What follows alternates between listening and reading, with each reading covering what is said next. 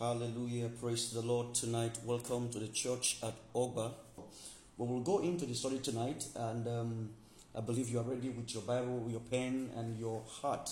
I want you to add one more material, the tablets of your heart. I want the Word of God to register in your heart. It means you have to listen intently. Sometimes when I listen to preaching myself, of other ministers as I study and compare notes, and to myself, sometimes I play back, I rewind, I go back to listen again, because sometimes I believe listening once doesn't get the job done. Really, it's listening over and over again.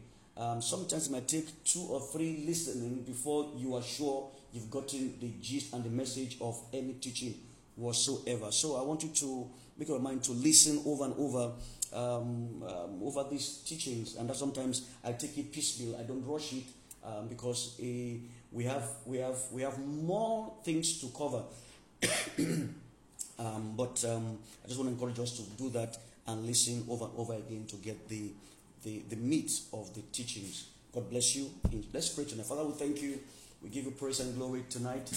We approach your word reverently, and we approach your word in humility. Thank you because your word tonight will do us good. As we start this study tonight, open our eyes, unfold your mystery to us. In the name of Jesus. Thank you, Father. Amen. Praise God. Hallelujah. In the next 55 minutes thereabout tonight, we're going to take our time to look at the beautiful Word of God. Yesterday, also Tuesday, I began the teaching or the series on the book of Romans. Well, I don't know how long this will last, but my wife was telling me that I hope I will finish it this time around, and we will not stop halfway. I want to promise and assure you, we will not stop halfway. We will go through it till the very end by the grace of God. And if you want to ask me how long will this take, well, I don't know, because I am just also building the notes myself as each lesson comes. So it might take a while. In any case, I was showing my wife, I heard someone teach and mention that a particular minister was preaching on the book of Job in his church, and he preached in the book of Job alone for 23 years. He preached on the book of Job alone for 23 years. So if he came to the church year 1 and came back year 20, you still meet him in the book of Job. But that is quite interesting. But it just shows you the tenacity and the depth of the Word of God. You can actually stay in a particular book for long, depending on what God is laying in your heart. But I'm not saying it will take too long, but we will try and stay and exhaust and glean everything that we can glean from the book of Romans in our Bible study. So I want to encourage you to be open to God and be ready to learn as much as you can as we study this book together. On Tuesday, I began by laying a foundation, which I will continue today by the grace of God, of the beauty of God's word, and the symphony and the orchestra paradigm that I brought in. All that was said to strengthen the fact that God's word is I was talking to somebody today, and by the name Jordan Peterson, not because I listen to him regularly, it's a clip of what I saw him saying, and I clicked, and he said the Bible is not a book that actually is a library. The Bible is a library of several books, and really it's true. So the different books of the Bible that comes together to make a whole. So the Bible is not one book. In fact, the word Bible, it means book.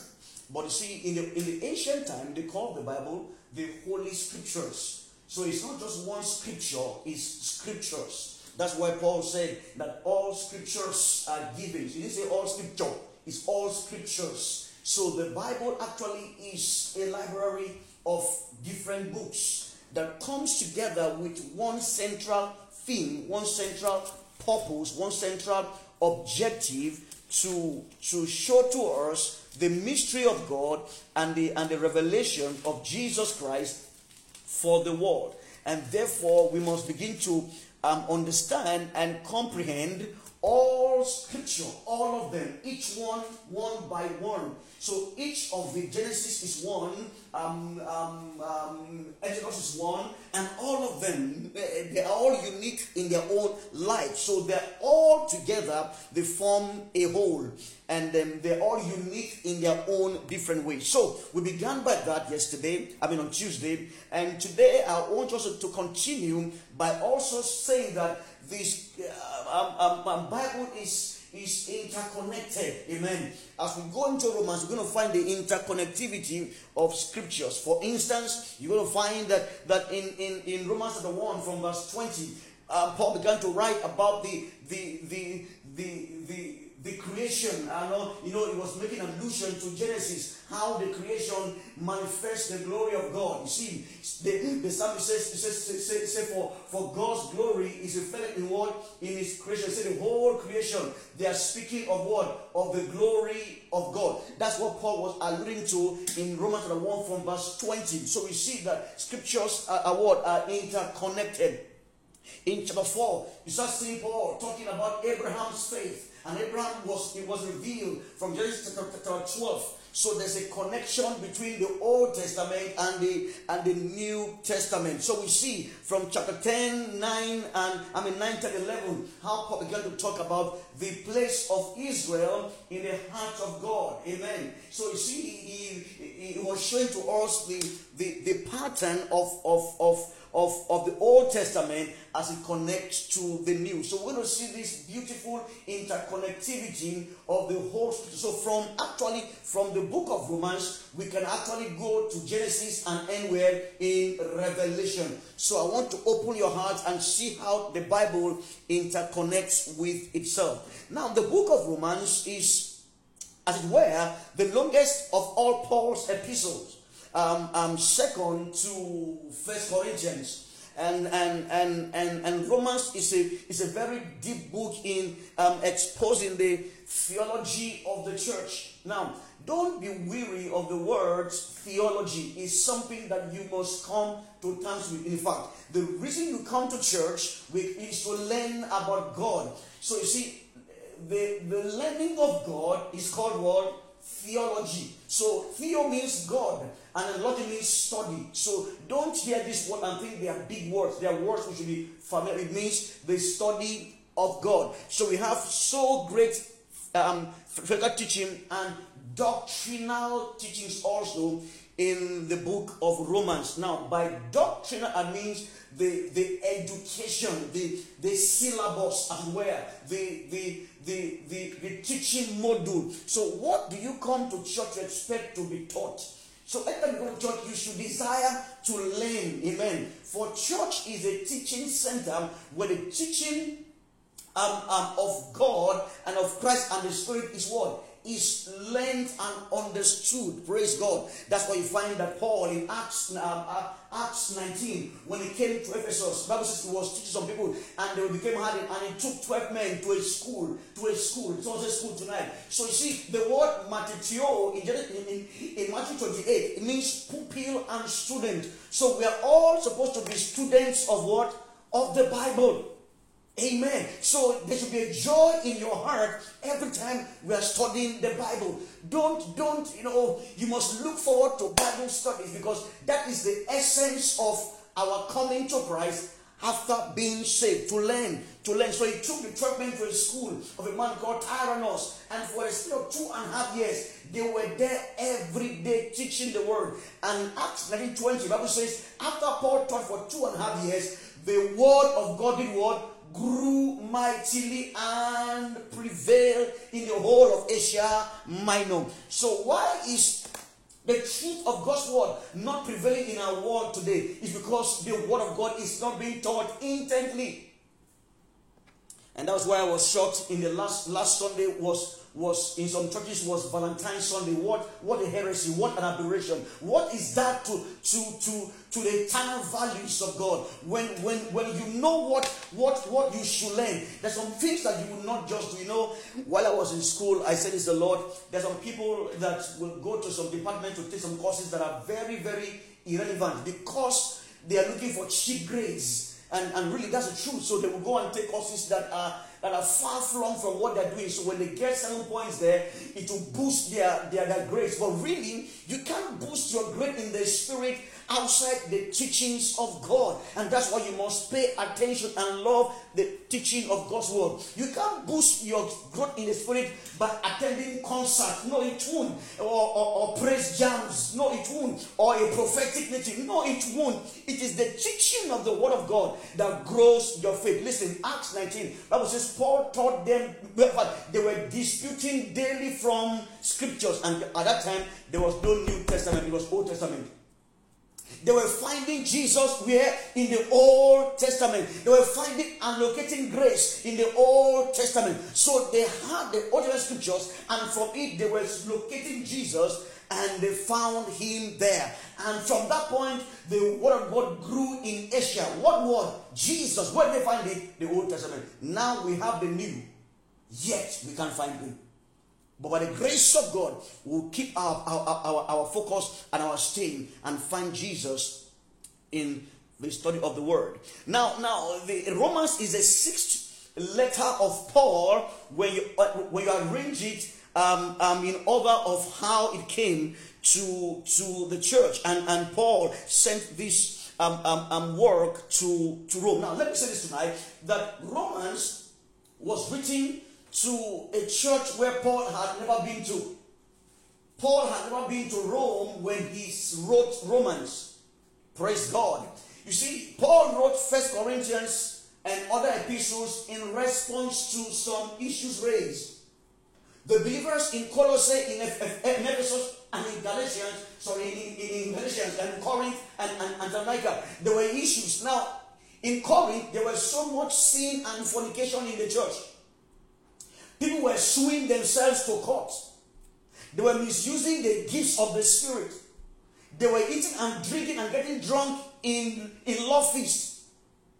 So there was so much confusion and dissonance in the church in Corinth. So Paul wrote Corinthians to address those issues. 1, of fornication. 2, of libel and suit. 3, of misusing God's gift. 4, of eating things to idols. Many things. So he addressed. So Paul knew them. In fact, Paul preached in Corinth for 1 year and 6 months. Paul was their pastor.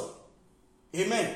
Same in Galatians. It was written because certain Jews believe that you can't get saved except you obey the laws of Moses. So Paul wrote to them saying, no, a man can only be justified by faith alone and not by works. And extended that concept to Ephesians, to Colossae, to Philippi and others. But Romans was written as a fresh letter to people he hasn't seen before, though he has heard of their faith. He says, no, I will write to you and I will propose to visit you, that I might let you know, understand the fundamentals from beginning to end of the grace of God. So Romans is unique because Paul hasn't been there, but he wrote to everybody, both to saved and unsaved people in Rome. Hallelujah. Praise God. Amen. In Romans 1, you know to say that I desire to come to you several times, but I've been hindered. We'll take it one by one. He said, for I'm not ashamed of the gospel. He said, I'll preach to others. He said, I'm also eager to come to preach to you who are in Rome. Romans 1 verse 5. So he wants to go and preach them, though they've been saved, but he's coming with the gospel again to reconfirm them and speak to those who are there, born again. So Paul wrote this book and sent to them. Praise God. You see, Romans is a 45th book of the Bible. Romans has 16 chapters. It has 433 verses, 9,447 words. It has 87 questions, 388.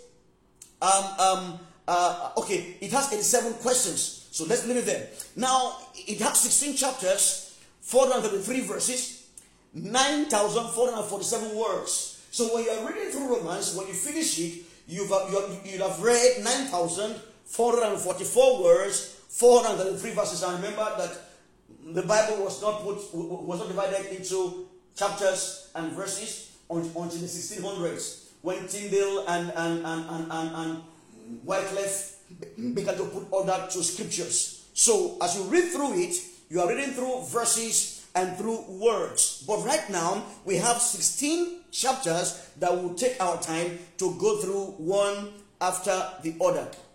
Now, the first 11 chapters are doctrinal. That means they are teachings of the church. So Romans is a book of doctrine and theology.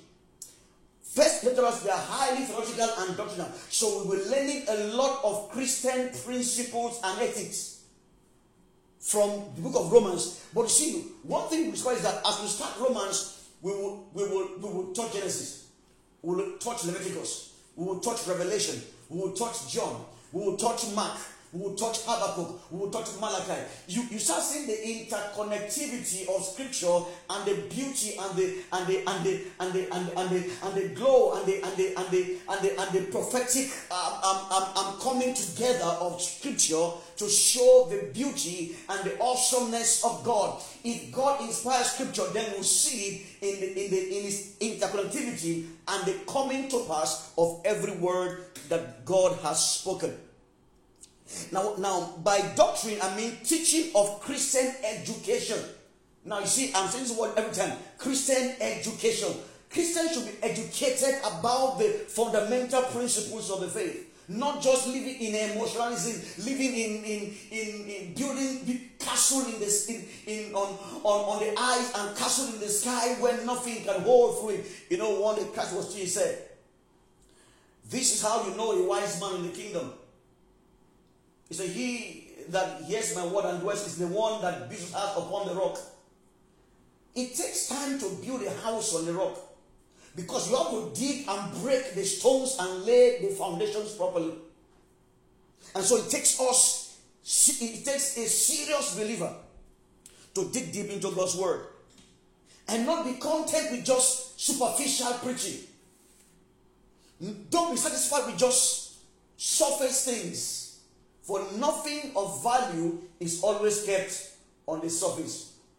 In fact, that's why you find people, when they're hiding things, they dig the ground to do what? To put it. Nobody puts any value on the ground. No, it is dug in and kept deep down. So the value of God is kept deep down, and we must dig into it to find it. I guess that's why some people got this idea of digging deep.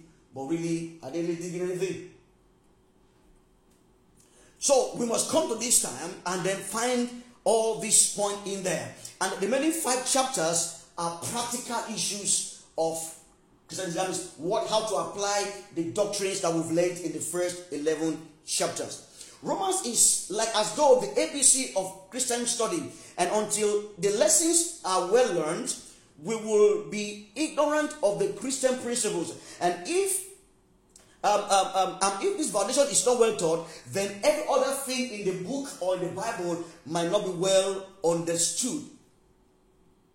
Now, the great theme is a revelation of God's wrath against sin.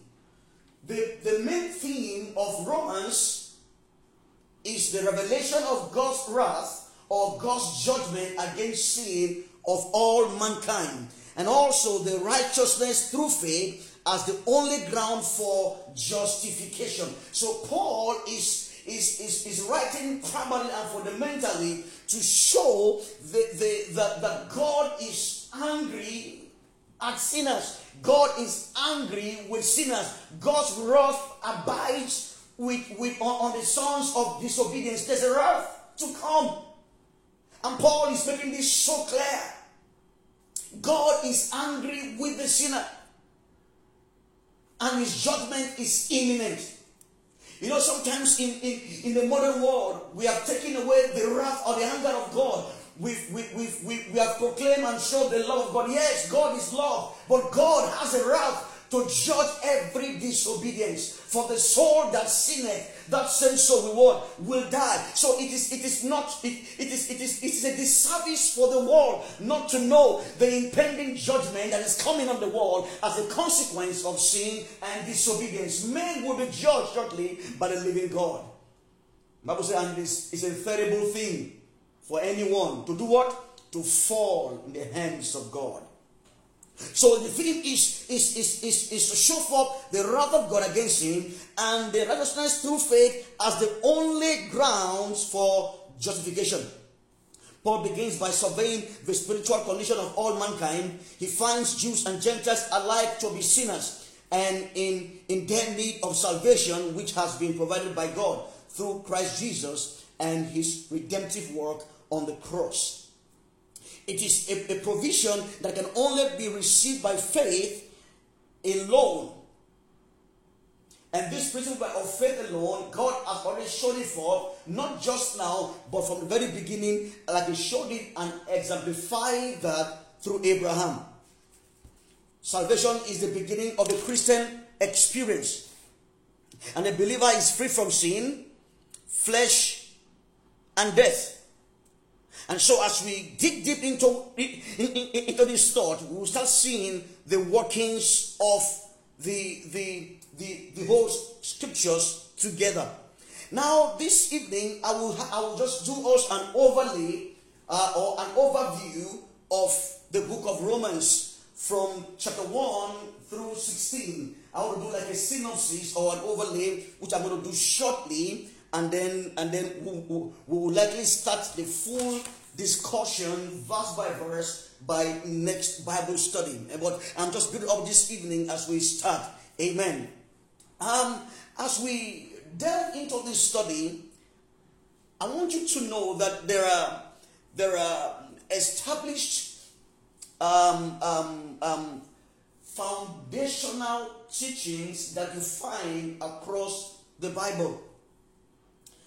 If you look at the Bible as a whole, there's a lot to learn and to understand in your faith. But there are subheadings that these teachings have been categorized under for easy understanding and focus. Now, I've mentioned this before in our previous studies, but for the purpose of studying again tonight, I'm going to mention it and itemize it again. Now, in some circles, it's called the systematic theology. Now, it means, by the word systematic, it means making progress one by one, taking each vital aspects of the faith. You see that? You know, taking each aspect is just like when you are cooking. There's water, there's seasoning, there's meat, there is maybe rice. If you are doing fried rice, you have many ingredients that comes to make fried rice. If you are doing cake, you know, someone said, and I heard it, and it was comic. He says, you can't say because there's no cake to eat, and then you have some ingredients at home. Then you take flour, pour in your mouth. You take egg, break the raw egg in your mouth. You take sugar, put sugar, take margarine, and then start drumming together, and you think you're eating cake. No, the cake has to go through the right process. It must be the dough must be made, and it must be baked. And there are different ingredients that come together to make the whole. So in Christian teaching, in Christian doctrine, there are some. It's been categorized for us for easy and pointed teaching, so we can understand the scope of what we are to learn as Christians. Amen tonight. And this is important because we'll be finding this out as we make progress in our study of Romans from the first verse to the last verse. We have 403 verses in the entire 16 chapters. We'll take each one by one. And then as we do that, we'll find that we touch this aspect of the Bible, of this study one by one. And then the first aspect that I want to mention tonight is called bibliology. Now, never in study feel these words are bogus. They are not bogus. They are English words. Now, in a more plain English, it's called the study of what? The Bible. That's what it means. So, to understand the Bible, to understand God's revelation, we have to study the Bible. How is the Bible the Word of God? How was the Bible broken into Old and New Testament? How was the Bible given? Who were the authors? How is it sacred? How are the revelations given? And how has it been preserved to us today? So it's important so this is an aspect of study that every believer should undergo. The second, after that and important, is the study of God. And that is called what? Theology. So you have to study God. You know, the reason sometimes, we study God, we have to learn about God from the Bible. Who is He? What is the nature? What are the attributes? What are the character of God? So we know how to present ourselves. We know how to worship. We know how to obey. Because you can't really obey someone that you are not familiar with. So there's a study of the nature and the attributes of God. And this is a part of studying the Bible systematically. So you study the Bible itself as number one, and two, we study God. Study to understand who He is as He has revealed to us Himself in the Bible. Amen tonight. The third one in this order is called the study of Christ, and that's called Christology. It means we study the nature of Christ. Who is Christ? What is the nature of Christ as God and the nature of Christ as man? Christ was truly God and truly man. Why was He born of a virgin birth? Why was He called the Lamb of God? Why was He set aside before the world for as a lamb slain? Why? Why did He have to come? Did He have to come and He had to come? Then why did He have to? What prophecies did He fulfill as the Messiah? The study of Christ. And so everyone must study and know this. And this is what we come to find in church. We are taught of this because when we understand this, it grounds us in the faith. Now the fourth one is called pneumatology. Now the word pneuma is spirit, breath, wind. And this means the study of the Holy Spirit, not spirit, the Holy Spirit of God. Who is He? Jesus said, "It is expedient for you that I go." John 16, from verse 7. "For if I don't go away, the Comforter, the Holy Spirit, will not come. For if I leave, I will send Him to you. And when He is come, there are things He will do on the earth." So what is He doing now? And what is He strengthening us to do? Now this is an aspect that we should study and take time to understand and master in our heart and in our spirits. The fifth one in this order is called angelology. It means the study of angels, demons, and the unseen realm. What exists in the unseen realm? Who are angels? What are demons? And in relation to the power of God, what is their standard and what is their end and what is their beginning? How powerful are they if they are? What is the source of their power and what is the limit of their operation? You have to know it because all these are important because they shape your outlook to life. And it is the Bible that defines our pattern. So as we study Romans, we will find all these things interwoven. Praise God. And I'm start understanding some deep things about God. Now the sixth one in the order is called anthropology. Now it simply means the study of man and his nature. You see, we study man. Sometimes men feel they know more than God. But man needs to know that he's a creature of God. Can a pot tell the potter, "I don't want you"? It's impossible. We must know that man in and of himself can't help and save himself. So we study man and the fall of man. We study man to know that man can't help himself. Man needs the help of God to save him. How strong is man? What is the end of man?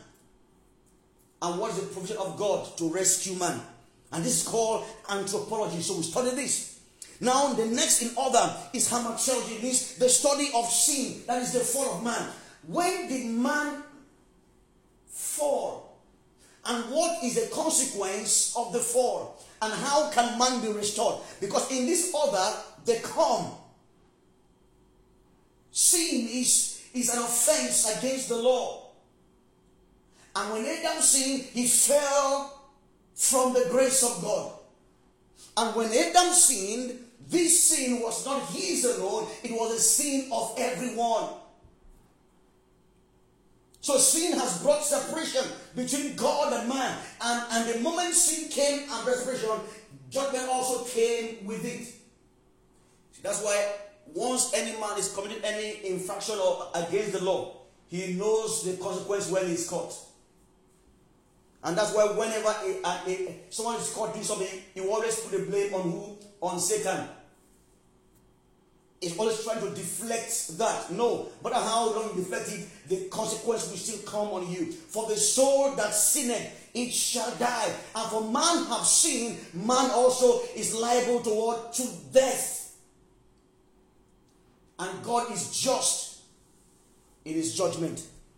So the study of sin, but not just sin, how we can be saved and rescued from it. And by so doing, the 8th one is called soteriology. It means the study of salvation, the study of redemption, how God made provision for man to escape sin.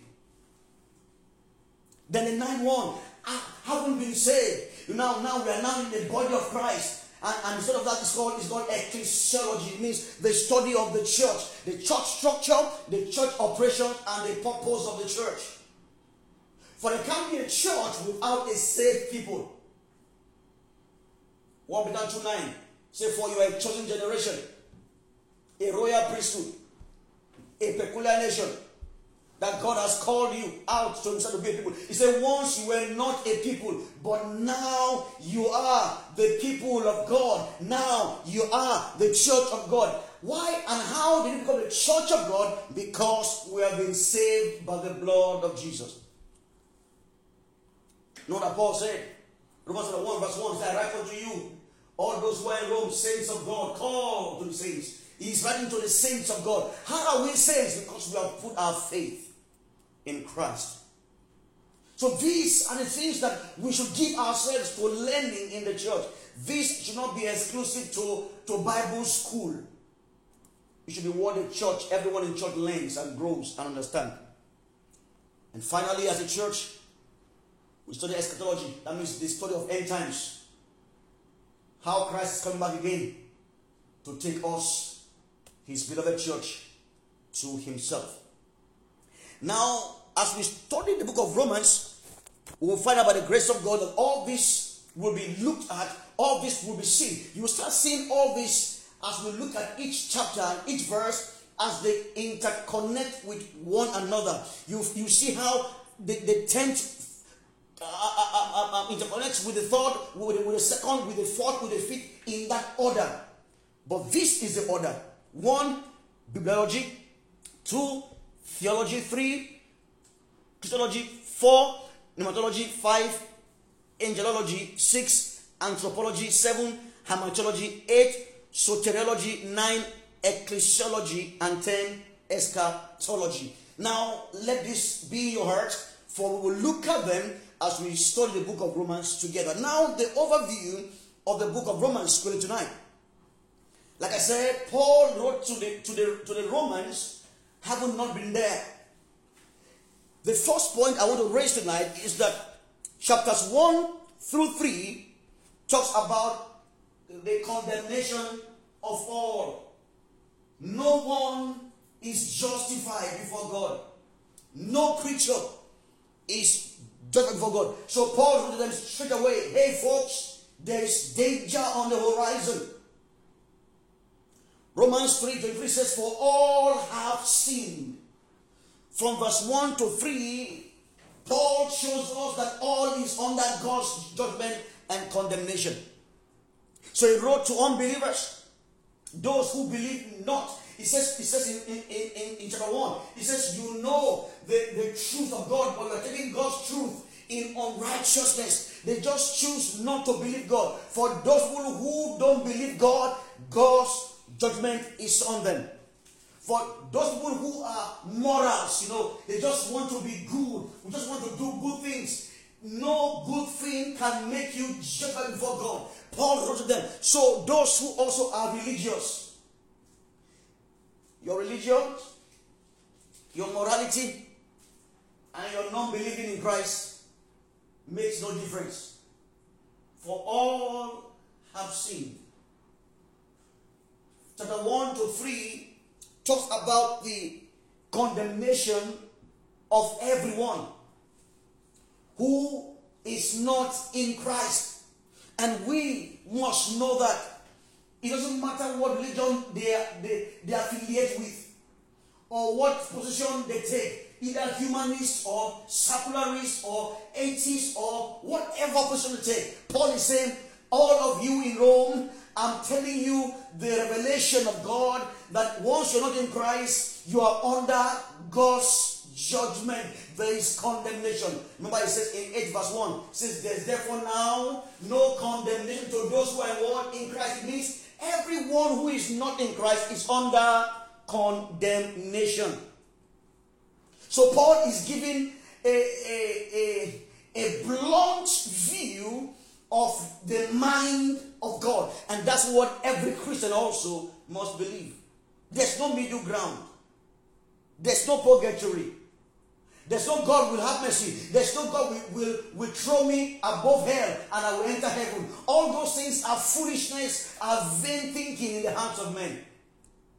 All have sinned and come short of the glory of God. So he's writing to expose the danger of remaining in sin, in continuing in sin in perpetuity, either as unbeliever or someone who is a moralist or someone who is even religious.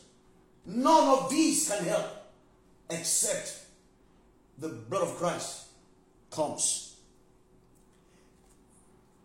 The second point this one is to have overview is chapters 4 through 5. Now in this part, Paul was writing to us of the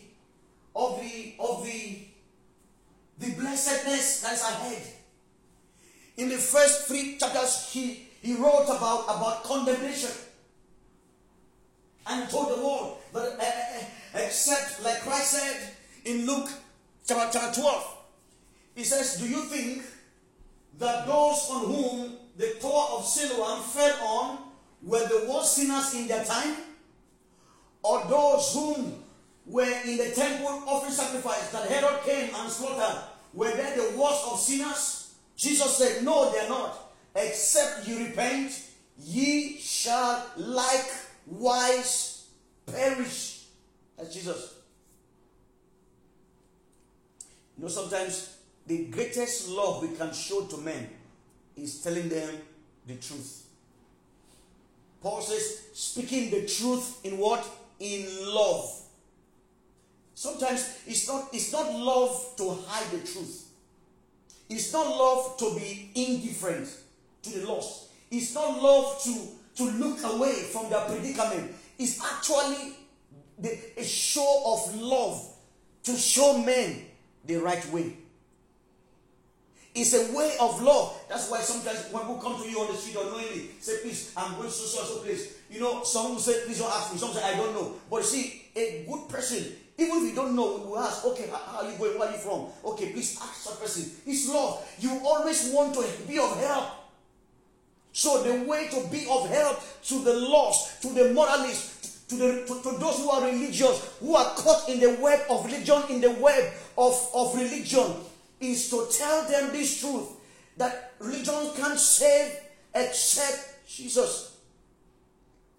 So the aspect of joy and bliss is in chapters 4 through 5, where Paul began to say, well, what happened to sinners is not the end of the story. There's the case of what? Justification by faith. But now, not as men think, but this justification can only come through Jesus the Christ. Amen tonight. And he began to introduce the word atonement. You see, in the Old Testament, there was an atonement being made. Amen tonight.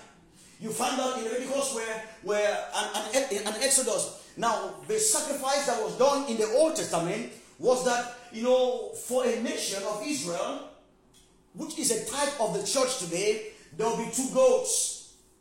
The whole nation will come and confess their sins, and the priest will lay his hands on one of the goats that's called the scapegoat. And the sin of the nation will be what? Will be transferred to that one goat, and the goat will be led by a fit man into the forest and the desert, and the goat is meant to die there. As the goat leaves the camp, the sin of the people for that year leaves. That's atonement. And when that is done, their sin is what? Is covered. You know, it's like a man in a room that cleans his whole house under a carpet and uses a rug to cover it. Though you don't see dirt, but you know there's dirt under the rug. That's atonement. But what Christ did for us on the cross is to bring us into a state of justification, and it only comes by faith. So hope is not lost for the unsaved. Hope is not lost for the moralist. Hope is not lost for the religious. When you come to Jesus by faith, God reconciles with you again. Amen tonight. So the only way, folks, that men in the world today can be reconciled is by justification through faith in Christ Jesus.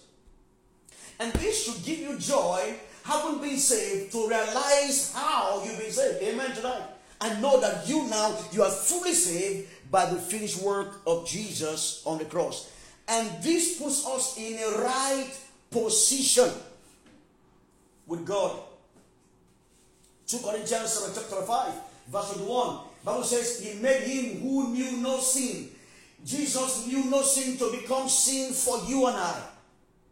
That we all might become the what? The righteousness of Christ.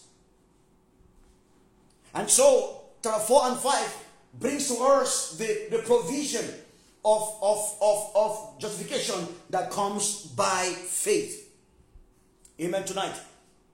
And the third part is what? Is a part of sanctification. Verses 6 through 8. You know, it tells us about how we are set apart from sin, and how there's sometimes a struggle between us having been saved from doing right and wrong, and how God's grace is always available for us in our state of weakness. What Christ had done for us is to bring us to a place where we can boldly and safely identify with Him in sanctification. So verses 6 through 8 tells us that now, having been saved, we are now called to practice righteousness.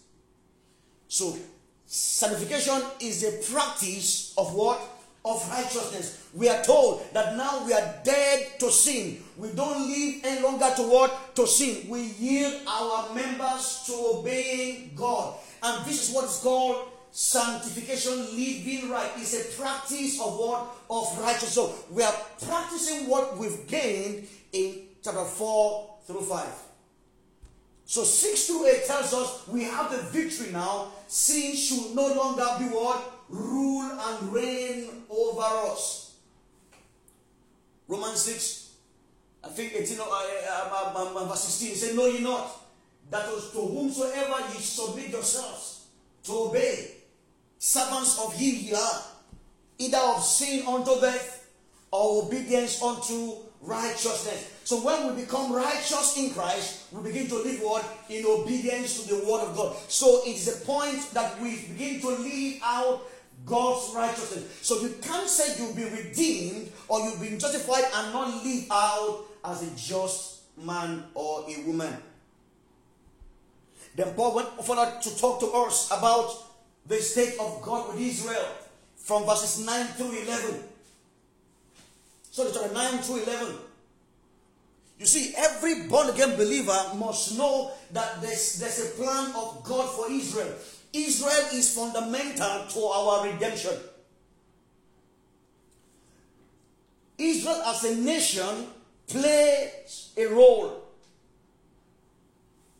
And no true believer should hate Israel. For God has said to us Pray for the peace of Jerusalem.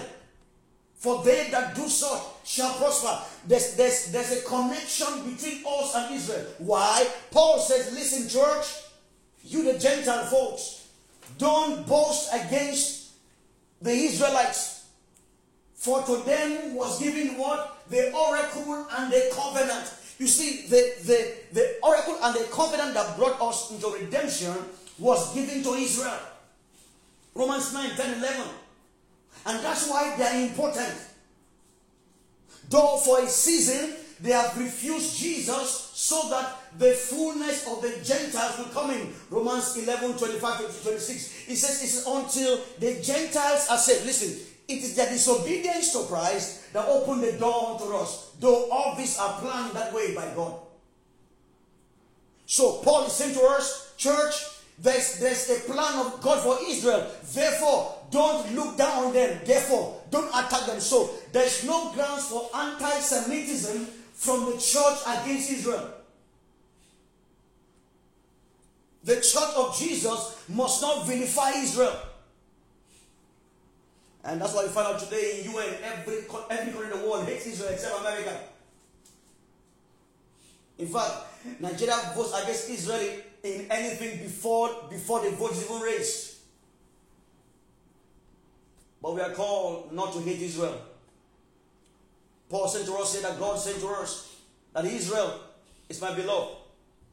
And I'm coming back to deal and deal with them. And you see, as it comes to Ephesians, he told us how God has made us both one. Both the Jews that have believed and the that have believed. God says in Christ Jesus we are both what? We are both one. 1 Corinthians 10, 32. It says, give no offense to either the Jews, the Gentiles, or the church of God. The church of God belongs or consists of, it comprises of the believing Jews and the Gentiles. So there's a connection between the church today and the Jewish nation, because God is still coming back to them. He's not done with them yet. And we must know this, because it's in the plan of God. Then finally we come to verses 12 through 16. Sorry, chapters 12 to 16, pardon me. And from chapter 12 to 16, we see the application of the redemption we have received. What we should do, having been saved. For we are saved to serve. We are saved to live the life of God. We are saved to show forth the glory of God. We are saved to show forth Christ. Child of God, our redemption has come to us that we might shine as light to the world. So we see through this place the application and salutation and commendation of believers. Do you know God commends you when you do right? God is proud of you when you do right. God boasts about us when we do right. Colossians 4, verse 12, talks about a man called Epaphras.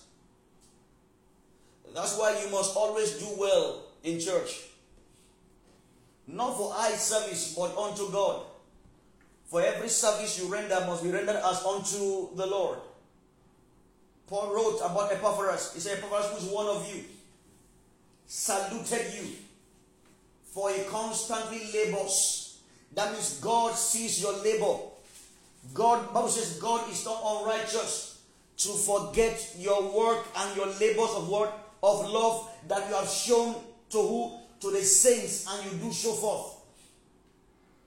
Paul commended people that serve. That means God commends. God is looking to commend you. God is looking to see you use your gift and serve in his body for the edification of what? Of the saints. He says the church is built and edified by that which every joint does what? Supplies. What joint are you supplying? What is your assignment? What is your contribution to the work of God? This is important key. when the gospel is applied to someone's life, what does it look like? When we say that this person is born again, what should the person look like? There must be a way that we look, having become God's children. And that's what chapters 12 through 16 is all about. How do we serve in the house? How do we use the grace that God has given us, having been saved and redeemed? We must not be ashamed to declare to the world that there is judgment. You see, they don't know. But it will be unfair and unjust for you to know there's danger and not shout it. For in telling them there's danger, you also tell the world the provision for escape also is been made and is available in Christ Jesus. So as we navigate through the book of Romans, we will see the mind of God. We will see God's expectation for us. And I want you to get set. Fasten your seatbelt and make yourselves available. Like I always say tonight to us, share the link. You know, when I see people share some links, you know, most of the funny, the unbelieving videos that ever come to me are videos that are shared with me, because I can of my own see them. And the reason they share with me, I see the post. Where they got it from, they'll tell them, share it with at least 10 people now and see the glory of God, which glory never comes to them. And they share it in sincerity, expecting the glory promised to them by the perpetrator of that evil. But this is the thing you can share. Not because there's any blessing coming to you in 7 days, but because it's an assignment given to you by your Heavenly Father. Paul said, I'm not ashamed of the gospel. Why did he say he's not ashamed? Because actually in this time it's a thing of shame. Because the Christ he's talking about was a scandalous Christ. He was crucified like a criminal. But yet he was a Lord of glory. Men might talk you down and say, do you still believe in these things? Doesn't matter. For the power of God to be revealed to any man, it must come only by the gospel. So I would encourage you tonight to share this link and invite people to this study of the Bible. Peradventure, God will reach out to them by the preaching of the true word of God. God bless you. We'll see again Bible study on Tuesday. But tomorrow, for the stewards and leadership, we'll be fasting and praying. Saturday is a general prayer meeting for the church. And Sunday is a general service for the church. God bless you as you set all these meetings to heart. In Jesus' name. Let us pray. Father, we thank you again tonight. Another time of the exposition of your word. Lord, as we step wisely, open the leaves of your word. As you unveil the scrolls of your word, you will cause our eyes to be opened, that life might come, that grace might come, that I may obtain victory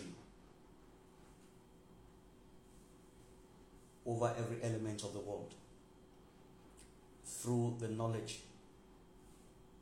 of him that saved us. Thank you, Father, tonight for You will bring us into deeper depths and cause our faith to be established. And as this teaching continues, oh God, like Christ was teaching in Luke chapter 6, Lord, that which you want to do in your children's lives, in blessing, in healing, will be done as the word is preached. Bring us to a place of full understanding of who you are and what you've made us to be now in Christ. Help us lead the life of grace and shine forth your light in victory. In Jesus' precious name we pray. Amen. God bless you tonight. Thank you for listening. See you again on Tuesday for Bible study, conjugal Bible study. But we'll see you tomorrow, Saturday and Sunday. Amen.